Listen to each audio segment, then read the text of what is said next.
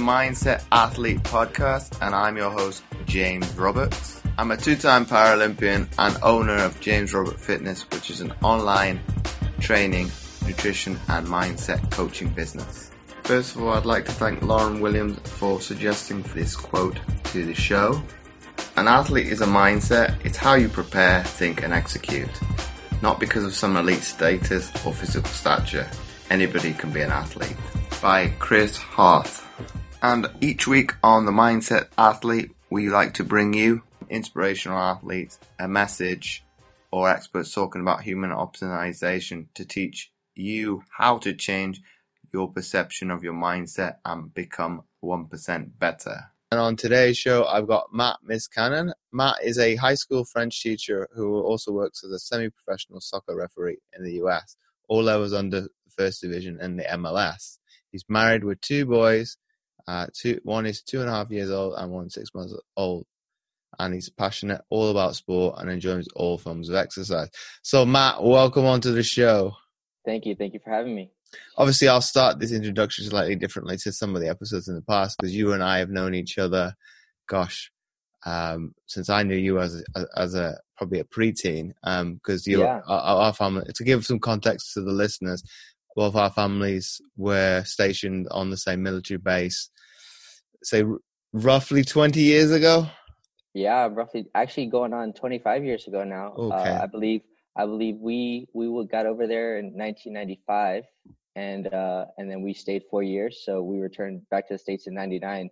So yeah, a little bit more than 20 years now, which is crazy to think about how much time has gone. Since that time. It's a long time, and obviously. To put a little bit more of a anecdote on that, obviously I went it was in the same grade as your sister, so right. I knew your older brother as well because obviously we were talking about soccer, but our families did 10-pin bowling. Absolutely. Back in the day, and that's one of the, I think off the top of my head, would have been one of the sports I ever did competitively before I went on to my trajectory that obviously. Right. Most people listening to the show know. If you don't, obviously, I went on to, I don't want to blow my own trumpet, but obviously represent my country at a high level of the Paralympics.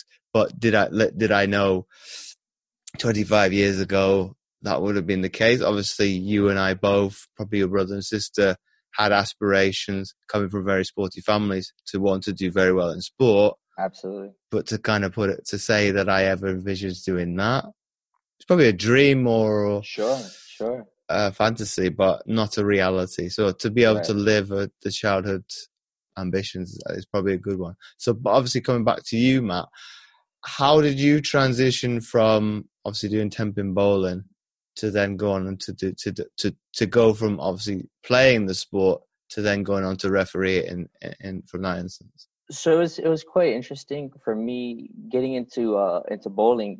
That was something that we did when we were in Belgium, and we had a lot of fun with that. It's something I actually continued for a fair amount of time through high school. In the States, they have actually high school bowling teams. So that's something we were able to be competitive with. And I was always participating in soccer as well. But for me, I enjoyed both aspects. The bowling aspect and the soccer aspect. So I continued to play soccer through my teenage years, and something that my dad started to do with my brother. My brother's 2 years older than me. They got into refereeing soccer as something to do on the weekends away from my brother to earn some extra money, things like that. So I saw what they were doing with that. It was something that interested me as well. The opportunity to earn some money being around the game. Not being confined, to certain retail or restaurant types of jobs. During high school, I had friends that were doing these types of jobs where they weren't making a lot of money and they weren't enjoying it. So the opportunity to get involved with the sport on a different level, to be able to go out there and see a whole different aspect of the game, one that I had never even thought to be part of. As a player, you always are complaining about the referees. You're always looking at the referees and making judgments about them. Oh, you didn't see the right decision. You made a bad call. You're not fit enough. This and that. For me to go out there and do that, it was something really at the beginning, just as a way to earn a little bit of extra money. and still be around the game. So that's kind of how it started. And then it just kind of, progressed from there. But it was really, really a cool thing. It's shaped a big part of my life ever since then. So. Do you think it's changed your perspective on the game? Because going from the player as to, and I think every sport can attest to themselves, and they need to put their hand up and say and look in the mirror because this is true. They obviously look pointing the finger a lot of the time, and obviously the referee and the assistants are only human. They are going to miss things, and I think Sure. this is what later on in my sporting career, when a basketball referee kind of changed the script on me and said, obviously I make mistakes.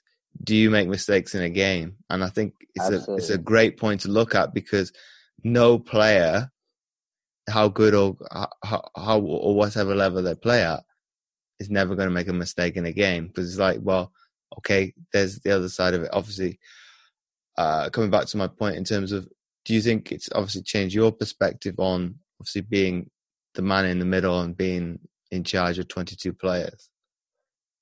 Sure. No, absolutely. It's something that when you really think about it, everybody watches the game if you're playing, you're playing, you have the competitive edge. You only see things one way. As a supporter, as a fan, you're rooting for one team. You're only seeing things one way.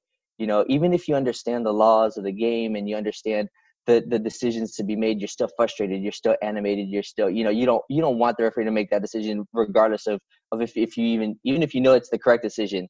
So for me, being the referee, it absolutely changed my perspective, because, when I first started my first few years, it was nothing, very serious. It wasn't until I went to college, I actually got in with some guys that were doing it at a higher level, that were doing it at a semi-professional level, that were meeting regularly, once a week or once every couple of weeks, to analyze video clips, to talk about certain situations, to really delve deep into the laws and understand why the referee was making a certain decision, to talk about things like positioning, to talk about, things like man management and things like that, where you could really like look at it as a skill and an art form, rather than just somebody out there blowing the whistle, throwing yellow cards, throwing red cards, running around, doing things like that.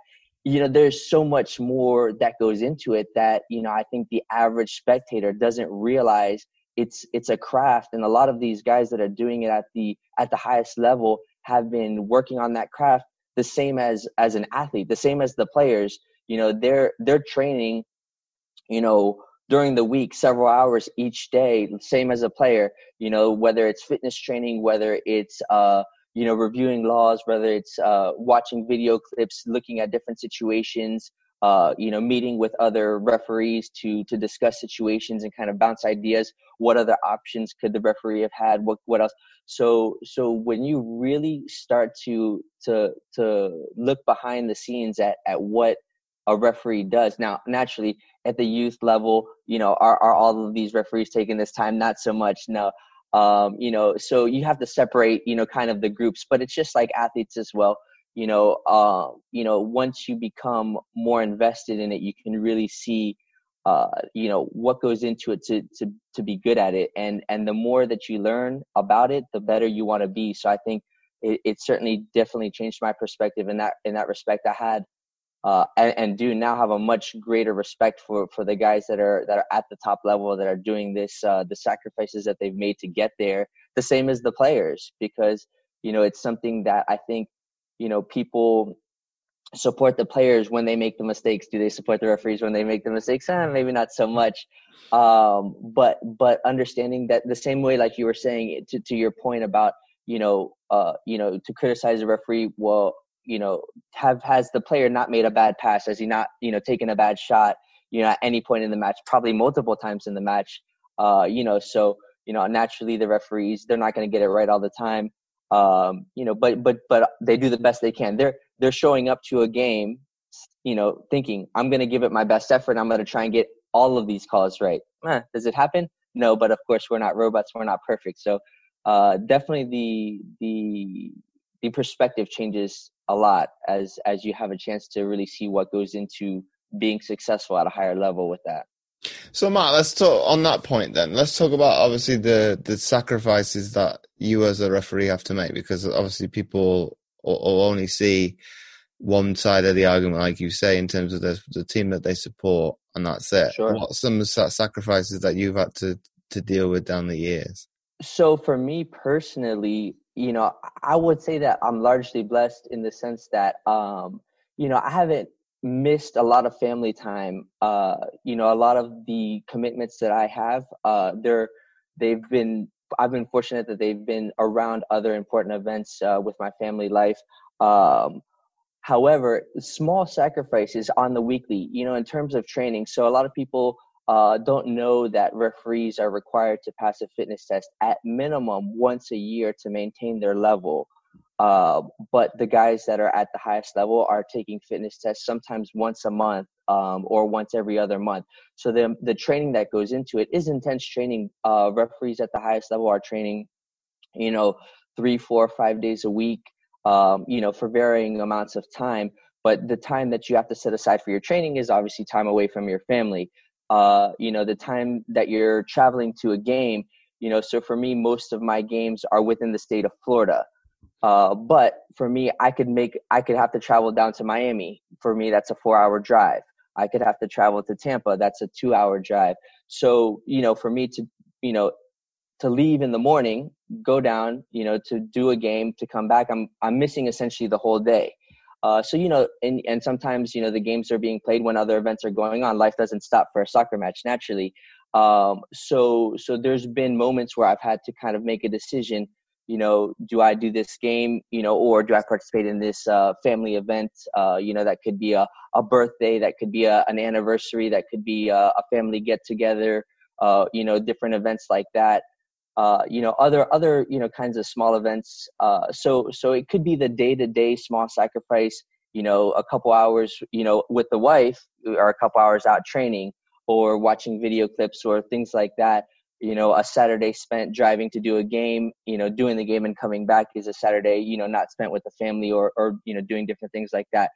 So those are sacrifices that you make, because you want to be part of it. You're invested in the game, and it's something that you make the choice. And a lot of referees, I have to say this, is you have to have the good support system. So if you talk to any referee at the higher level, um, it's impossible to do this if you don't have, a support system, friends, family that are encouraging you, that are saying, that they're not, making you feel guilty for missing any kind of an event, as a result of your commitment. They understand that it's kind of it's a job, but for a lot of people, it's more of a calling as well. You feel, like this is something that you're passionate about, and just like, anything else, without the referees, the game doesn't exist. Hmm. So, you feel kind of a sense of obligation. You want to go out there and give these guys, the best possible game. So, you have understanding people around you. It certainly helps in those situations. So this next question, I'm going to come at it from two perspectives now, because obviously the current climate, as you saying, nothing comes before sport. Obviously, with Right. us now in what is a pandemic, where does that put, be it the supporters, the players, the referees? What kind of So your perspective? Yeah, sure. It's very interesting because, I would have never imagined a situation where essentially the entire sporting world is shut down, right? In our lifetime, in our parents' lifetime, can we really imagine a situation where something like this happened? So I think it's great that the seriousness of what's going on trumps, the seriousness, or the what people invest in sport. I think people understand that there's something much more important at stake than, a basketball game, a soccer game, any kind of sporting event that's going on. So I think that's important. I think, sport is such a great outlet for a lot of people, from their daily lives, so I think it's a fine balance, because you have a lot of people now maybe that are struggling for ways to divert their attention, to kind of get their mind off of maybe their daily struggles. A lot of people, struggling with their jobs now, things, of that nature, maybe family issues. So you don't have the distractions of sports, which is sometimes nice to take away a lot of people's attention from that, even if momentarily, to watch a 90-minute match. Well, that's 90 minutes where you get to root for your team, whereas maybe, you're not thinking about whatever other problems you might have. So, I think the perspective has to be that, you have to take care of people first. That's the most important thing. But I think a lot of people out there are very eager to get back to that state of normal, to watch their weekly matches, to participate in their weekly matches, and to get back to training. I'm sure the players, for the most part, are finding ways to maintain their training. I know that, as a referee and in the referee community, I know that a lot of the guys are still, they're training, they're doing as much as they can. Fortunately in the States, we're not officially on a total, lockdown. So, there's, a lot of people that are making use of the local parks, to go out and train a little bit and things like that. But you just do the best you can, as much as you can. So I'll put the word "yet" in that, because obviously when this comes out, you might be on. I shouldn't laugh about it, but you may be on a lockdown right, by when the time this comes around. right, yeah. So yeah, no, go ahead. Yeah, So from that perspective, then obviously when we do come back to normality, do you think it gives a better sense? And this is my judgment call now, because I don't see it changing, because you're seeing hysteria and people's actions. But if people were to somehow make a 160-degree turn in terms of their behavior and right. their attitude to other people, do you think your profession will get a better overall enjoyment out of the sport? I don't see it happening, So but I'm being a little yeah, bit more yeah. positive with it. Yeah, I think, it's funny. I think, when there's things like this that happen, people have a way of coming together, supporting each other more. But as in the past, when we've seen different, catastrophes, whether natural disasters or terrorist events or things like that, where people have come together, in the end, when it returns back to a state of normalcy, I think you see people kind of revert to how they were. I think, there's always going to be a certain passion with sports, and I don't know if you attribute to a chemical makeup, the competitive nature of an athlete, or what you want to attribute it to. I don't think these events will, the next time I get on the field, all of a sudden all the players are going to say, "Oh, great job, referee, oh, you've done really well today." I think there'll still be, that competitive nature will still come out, that fire will come out again, and they'll question me, they'll challenge me, on different situations, and that's almost to be expected. And for what it's worth, it's almost a little bit of the rush of refereeing, to have that sense of, that these players, they want it so badly, that they're going to challenge you, and so you want to make sure that you're doing the best you can, and that you're on your game for them. So, but in terms of, them being nicer to us, in terms of the fans appreciating us, I don't expect that to change too much. I think once we get back to it, it'll be the same guys, asking for calls, or telling us we're blind, or things like that. Yeah. So And do you think from that basis then, Matt, that your performance as a refereeing staff, it doesn't matter if you're a referee or one of the assistants, sure. you're over critiqued at times, because obviously the management or the managerial coaches are going to kind of look, well, the result's not gone our way because of you, as opposed to blaming it their players at times. Sure. Well, there's always the discussion amongst referees, when a coach will come and say that your decision cost you the game, and amongst referees, the natural inclination is to say, well, surely it's not the 5 shots that your forward missed, or the bad crosses, or your lack of tactical instruction to whatever. it's not any of those reasons. It's surely the one decision that we made that had the great outcome on the game. But as a referee, you kind of accept that that's the way it's going to be. Is it right? Perhaps not. There's people that are going to say that it's not right. That's not the way it should be. And you always hope that that people will understand or accept kind of the responsibility, for themselves. But I think human nature dictates, and you see it, in different aspects of life. It's always easier to blame other people than it is to blame yourself. And so as a referee, you understand that criticism is part of it, that there's always going to be people that'll feel that you're accountable for the results. And you can't really do a lot to change that, in the sense of, except going out and doing your best. Now, there's a lot more transparency across all levels of sport, in the sense of, now a lot of this, especially with soccer, the VAR, which is, well, of course, in England. Well, let's not talk about England, because that's something. Well, as a referee, we, a lot of people have some discrepancies with how it's being done in the Premier League. But by and large, I'll say, it's changing it. If not always for the better, there's at least a bit more transparency to kind of see, okay, what are the referees thinking about when they're making these decisions? And there's more education being put out there. So while the fishbowl becomes smaller, I would say, as a result of the instant replay, I think there's a lot more education as well, for the common fan to understand more of the decisions that are being made. And I think overall that helps, how people look at what referees do, even if they don't always agree with it, because, you can have certain situations, and, unfortunately, because of the way that the laws are in soccer, particularly, you have some situations where you might get, 100 of the best referees in the world, and 50 of them will say, well, it should go this way, and 50 of them will say it should go this way. There's not always that black and white. Of course, there's the gray area.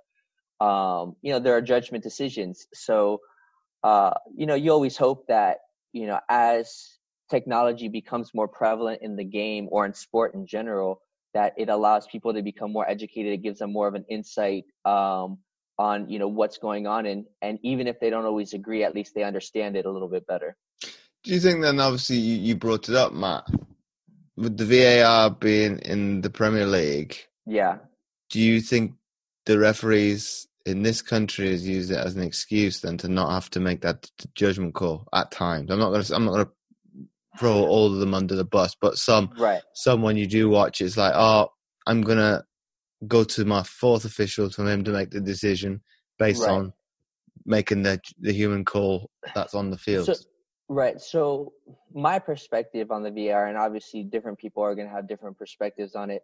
My perspective is that, it should be, you shouldn't have somebody who's not on the field making the final decision, which is what has happened a little bit, in England with their VAR.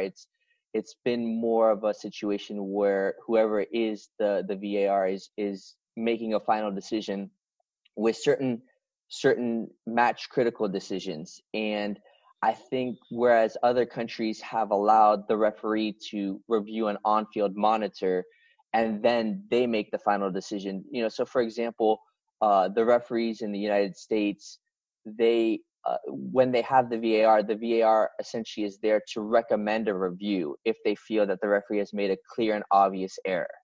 So it's then at that point for the referee to go to an on-field monitor to look at the different replays and then make a final decision. But it's the referee on the field who makes the final decision, not so much the VAR who's not, there on the field. So I think in my opinion, where England has kind of, gone astray with the process of VAR is kind of taking the decision out of the hands of the referee who's on the field. I think when you're the referee on the field, you want to be able to make that decision for yourself. You're the one who has the best feel for the match, and I think that's where it's gone a little bit astray with England's use of the VAR. Do you think then, from that point then, do you think this, I won't call it an over-reliance on artificial intelligence, but do you Right. think it puts more onus on you, the referee, to be very overcritical of your performance after the fact? Well, I would say that the best referees are overcritical of their performance anyways. I think we're taught to self-evaluate. I think you have to be honest with yourself. That's one of the things that they teach you as you progress up the ranks. They really want you to be able to go back and watch your match and really identify moments where you could improve and decisions that you could have done better, or alternate decisions. What other options did you have besides that decision that could have yielded maybe a better result later on in the match? So I would say, does VAR make you overly critical? I don't think it makes you overly critical as a referee. I think it really gives maybe the outsider an opportunity to be more critical, because now there's people that say, well, if you're still getting it wrong with the technology, then there's a problem. And part of the problem also is not so much that the referee is getting it wrong or that the VAR is getting it wrong, is people's understanding of the interpretations of the laws. And unfortunately, sometimes that comes down to a broadcaster who is interpreting a law maybe incorrectly and influencing public opinion. Whereas, if you're a referee, you can look at it and you can say, this is being done correct, this is being interpreted correctly. But even amongst the referee community, oftentimes when they make changes to the laws or they vary the interpretations, and lately, probably the biggest example I can give is with the handball, which has been a big cause of controversy. The interpretations have changed with the laws over the last 4 or 5 years. They've changed it to seemingly make it easier, but maybe in some cases also making it more difficult for the average fan to understand what constitutes a handball, what doesn't constitute a handball. And then, of course, the other decision is the offside. And, the offside, when you freeze frame it, there's been a lot of decisions like that have come under fire. And there's obviously a lot of people that will argue, the frames per second and, a shoulder versus a hand versus a foot versus a head versus a neck and all these different things. And are you so minutely analyzing a play in a game that happens so fast? Are we losing a little bit the integrity of the match at the risk of having it so perfect? It's quite an interesting argument. But in terms of, back to your original question, does it make the referee more critical? I don't think so in that sense, no. So you raise a good point there, Matt, in terms of the handball. Right. Be it obviously is going to go from game to game. Sure. Obviously for the referee and the players, isn't it sometimes difficult, the consensus of the rule, be it, I think, 6 feet, it's sometimes not a handball. Right. How So are you supposed to get out the way of the ball if somebody kicks the ball? so I'm talking deliberately sometimes. Sure. Yeah. So basically, and without like going, largely in depth into like specifics of the law and stuff like that, you have certain situations where now, and this is what's hard to understand, is what's viewed as a handball for an attacking player is not necessarily viewed as a handball for a defending player. Because one of the shifts of the focus is that they don't want any goal or an attacking play to be started as a result of handball, whether intentional or not. So then that's something that maybe some people don't know, because now at this point, if the ball touches an attacker's hand accidentally or on purpose, that leads to a goal scoring opportunity or to a goal, we're instructed to call that. With a defender, it's a little bit different. Now it's about where the defender's hand is. We talk about, does the defender make themselves bigger? Is their hand in a natural position? Have they, put themselves in a position where they know they're going to take away space from the attacking player by putting their hand there.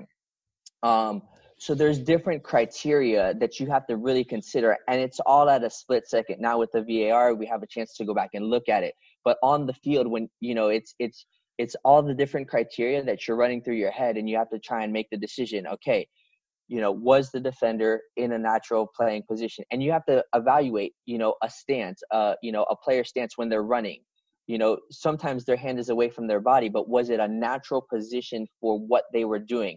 When a player jumps, right, to make a header, they jump, they use their arms for balance, right?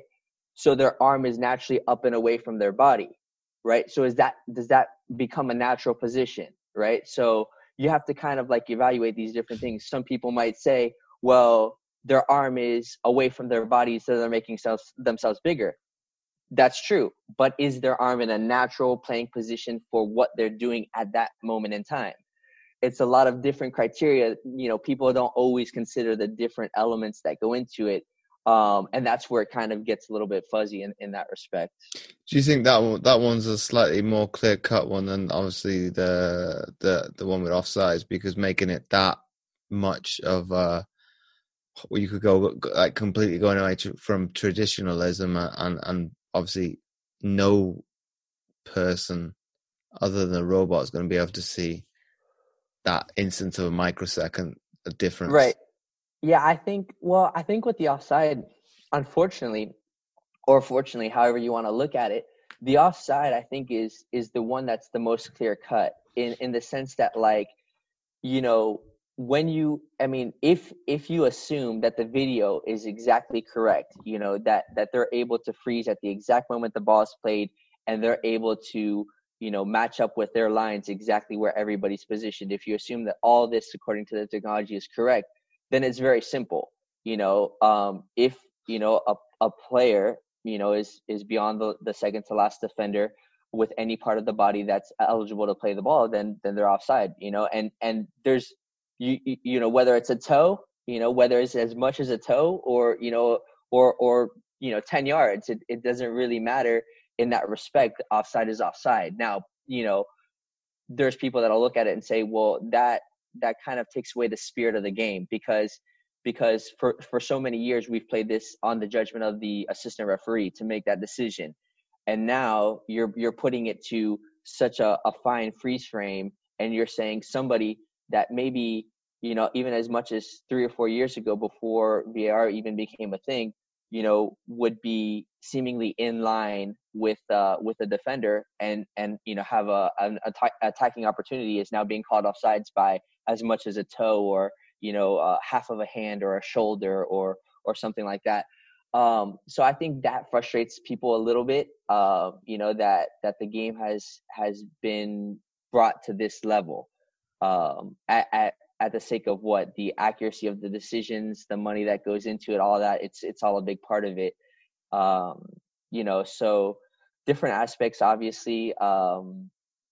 But I think, unfortunately, because so much goes into it, because of the financial investment by everybody, the fans who invest, the teams, the owners, everything that goes into sports at this point, you want to do as much as you can to get the call right, even at the risk of, taking away a little bit the spirit of the game. So would you say, obviously it's a difficult question to answer, but is it on the players themselves, be it midfielders, you name it, whatever position they play, to adapt and obviously master the rules in terms of to being able to maximize where the game is going, in terms of being able to have that timing that is like, boom, it's, yes, you need to take a little edge off, but be able to produce that absolutely. result. I think it's always incumbent upon the players to adapt. I think, as the game evolves, they have to also evolve. And I know that teams are now hiring consultants, to come in and really, like, essentially coach the players on laws of the game and how the laws of the game are changing, so that they can understand what they can do, and what they can't do, and how they can really push the envelope, for the max possible advantage. And the players, you see them now, they really they live on the edge, and you're never going to create a situation where the players are not going to be offside, because at the end of it, things like that is the attacking player. They're conditioned, they're trained to be right there on the edge, and hope that they've timed it correctly, hope that they've made that run perfectly in line, even at the risk of it being called back. uh, I think because that advantage of being right there gives them that chance, to put themselves in the best position. I think they're always going to push the boundaries in that respect. I don't foresee a situation where, like, you would see an attacking player that would purposely stay off of their line a couple yards intentionally and have to try and make up that ground. They're always going to be right on the edge, and if they get it, they get it, and if they don't, well, then they reset and they try again. But I think definitely it's on the players and the teams to try and coach the players in how the game is evolving to prepare them for success. And now, obviously, with you being a French teacher now, I'm going to go slightly Yeah. off on a tangent a little Sure. bit. Yeah. Do you think the language, well, it's not really a barrier, the language that you've been able to acquire, be it French, English, and be it where you live in the United States, is very Right. Hispanic. Sure. Do you think that's been beneficial to your refereeing career? Yeah, absolutely. I think so. For me, and I don't know if you remember, but my mom is actually Colombian. So I do speak Spanish, pretty well, in addition to English and to French. And there's a huge Hispanic community here, so the ability to speak multiple languages on the field absolutely plays a part. As a referee, a lot of what you have to do, naturally your decisions matter, but a lot of what you do as a successful referee is making sure that you're able to sell your decisions. Because you could have a correct decision. If the players disagree with it, you have to be able to convince them that it's the correct decision. You have to be able to get them on your side to sell. And the ability to communicate with them in their native language is going to help you a lot of times to manage them, and to help kind of create a rapport with the players. I think that's the biggest thing. Something that you'll hear referees say a lot is the rapport with the players. And when you watch referees, the guys that do it the best, you'll see in some in one frame they could be yelling at a player, and then in the next frame they're laughing with a player. And that ability to have that relationship on the field is huge to the success of a referee. And if you're not able to communicate with the players, then obviously that makes it more challenging. For me, the ability to speak multiple languages has absolutely played a huge part for me in my success. Absolutely. And has it helped you further to be able to progress, be it to I think I seen a picture of you, been a while back now, of you being able to do that, and I think it was an international tournament. Has been having those additional language been beneficial towards that? Yeah, absolutely. I think one of the things, referees are evaluated on a lot of different levels, and I think, like anything else, and it's one of the things I try and tell my students is you want to make yourself more marketable in any aspect of life. And I always try and encourage them, that their study of language, can really make them more marketable in any field that they want to get into. So for me as a referee, uh for in terms of opportunities that are given to me, I think that's one aspect that definitely helps me in that respect. The ability to be able to speak the three languages, to manage different games. So we have, naturally, teams that might come to participate in international events from South America. We have teams that are coming from Canada at times, as well. So to be able to participate in those matches, it certainly gives me a little bit of an advantage. Now, you could speak 20 languages, and if you're not any good on the field, you're not going to get any of those games. So it's one piece of the puzzle, but it's a piece nonetheless, right? If you're trying to complete the puzzle, all the pieces matter, and that's one of them that certainly helps as well. Sure. And do you think your immersion in Europe has helped, obviously, further your soccer career, both as a player and as a match official, because of obviously the standard that is probably associated from your neck of the woods to European sport?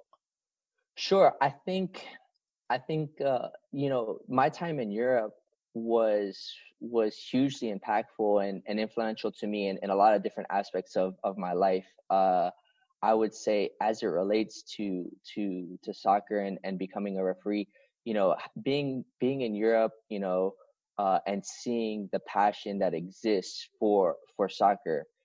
It's not one that always existed in America, and the sport continues to grow here. Every year the sport is getting bigger and bigger, but the passion that Europeans have for the sport is unrivaled. I think maybe with South Americans might be the comparison, but in terms of the U.S.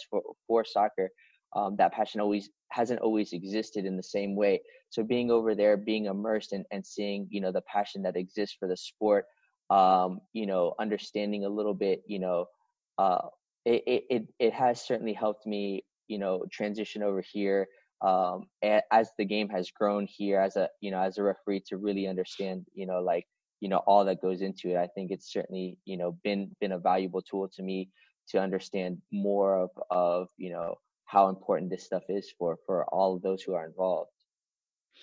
And my penultimate question to you then, Matt, before we wrap up the show then, if you had to referee, doesn't matter be in the centre circle or be on the touch line, who would you want to referee, dead or alive? Oh boy. Huh, that's a question and a half, huh?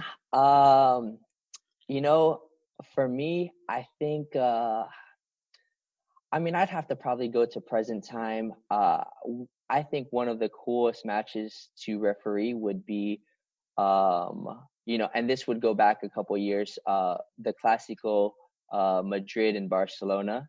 When you have, two of what I would consider the game's all-time greats in Ronaldo and Messi, playing, together on the same match, on the same pitch. I feel like that would be one of the, kind of the iconic games to be able to referee. I think, the atmosphere in either stadium, whether it was in Madrid, whether it's in Barcelona, I think that would be a game of all games. I think it would be one of those experiences that you would never forget about. I think that would be very, very cool. Yeah. And my final question before we wrap up the show is, if you had to summarize what we've been speaking about into one sentence for people to take away, what would that be? So I guess to summarize, it is, I think we could say, the opportunities, that exist through sport, are not always the most obvious ones. I think, we talked about at the very beginning, we said, our paths, were not ones that we might have ever thought of, when we were young kids, uh, but they have both been paths in sport that have, led us to a lot of great moments in our lives, I would say. A lot of great relationships that we've built, a lot of great memories that we have, a lot of great opportunities to see and do different things.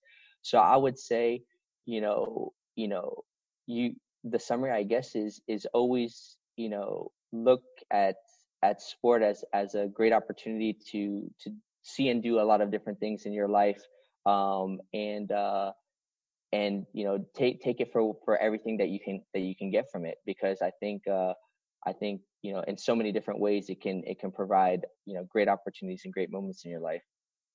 So once again, Matt, thanks again for coming on the Mindset Athlete podcast. Absolutely. No, thank you for having me. It was a great honor, a great pleasure to be here. Oh, the pleasure was all mine. If you like this episode, please do share it with your friends, and do let Matt and I know what you thought of the episode by tagging me on Instagram at James O Roberts 11, and again you can do the same on Twitter and Facebook. And if you had any additional questions, don't hesitate to shoot them over as well. And finally, don't forget to check out my free content at fitamputee.co.uk and click on the tab resources.